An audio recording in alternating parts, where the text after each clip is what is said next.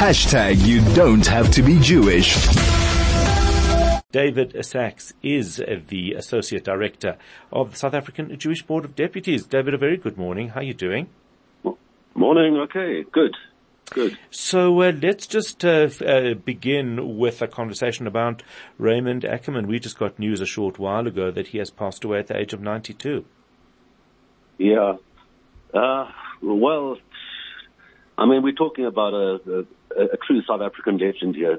Mm-hmm. You know, and one of the legendary figures that is business and philanthropic figures that has come out of the Jewish community. Mm-hmm. I mean, the word, the household word can be a cliche, but in Raymond Ackerman's case, that's exactly what he was.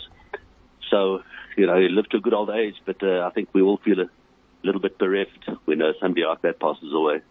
Absolutely, and made such a significant contribution to South Africa, and not just to the Jewish community, of course, but to the whole country. Really a significant contribution, and obviously significant loss. And wishing all of his the family and friends condolences.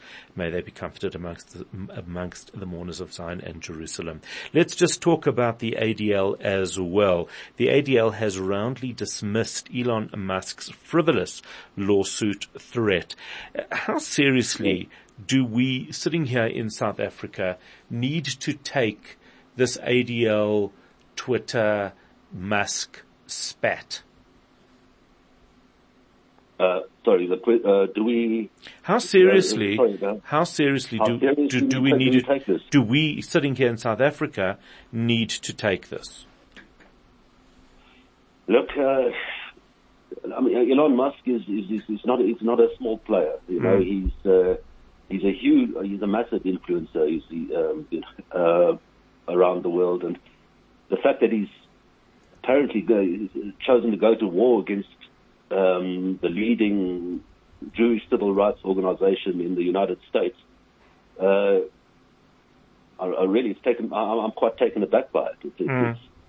It's very provocative and reckless, and on Twitter itself, or whatever you call it now, on X, you're seeing evidence of that backlash with a slew of right-wingers rushing to Musk's defense and saying, the Jews are trying to control silence you. The truth, because et cetera, and he's engaging with these people and being, liking their comments, and the problem, and he's falsely accusing the ADL of labeling X and him personally as being anti-Semitic, and they're obviously not doing that.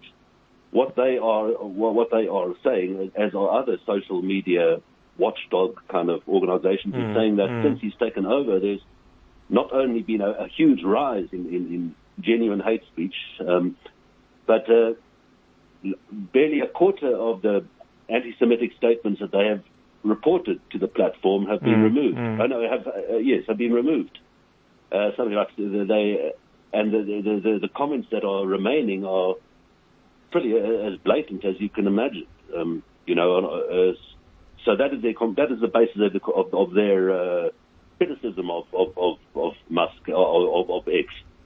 And he's saying because they're pointing out this, which is their duty to do, and obviously their right to do. He's saying now falsely labeling me as being anti-Semitic. It's having a massive effect on our revenue.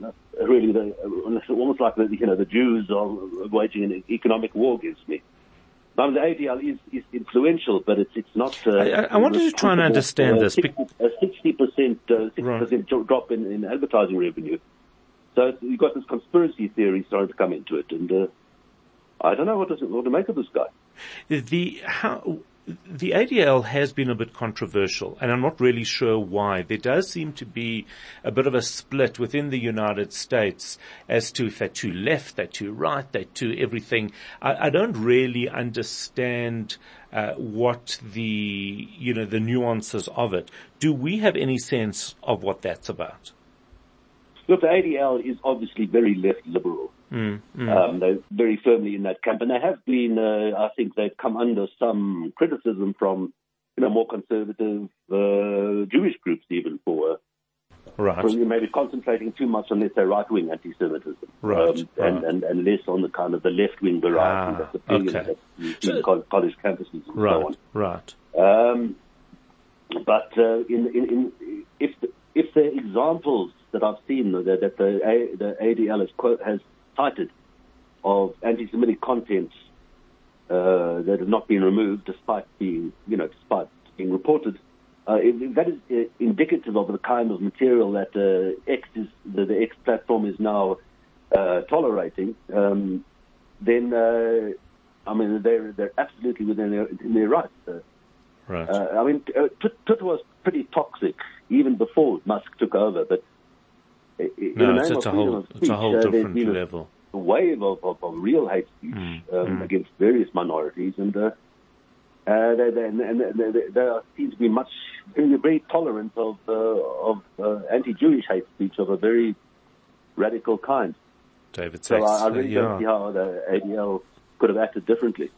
This is where we leave it. David Sachs, Associate Director of the South African Jewish Board of Deputies, talking to us, of course, first mentioning Raymond Ackerman, and then talking to us about the spat between Elon Musk, Twitter, and the ADL. It's 8:19. Good morning.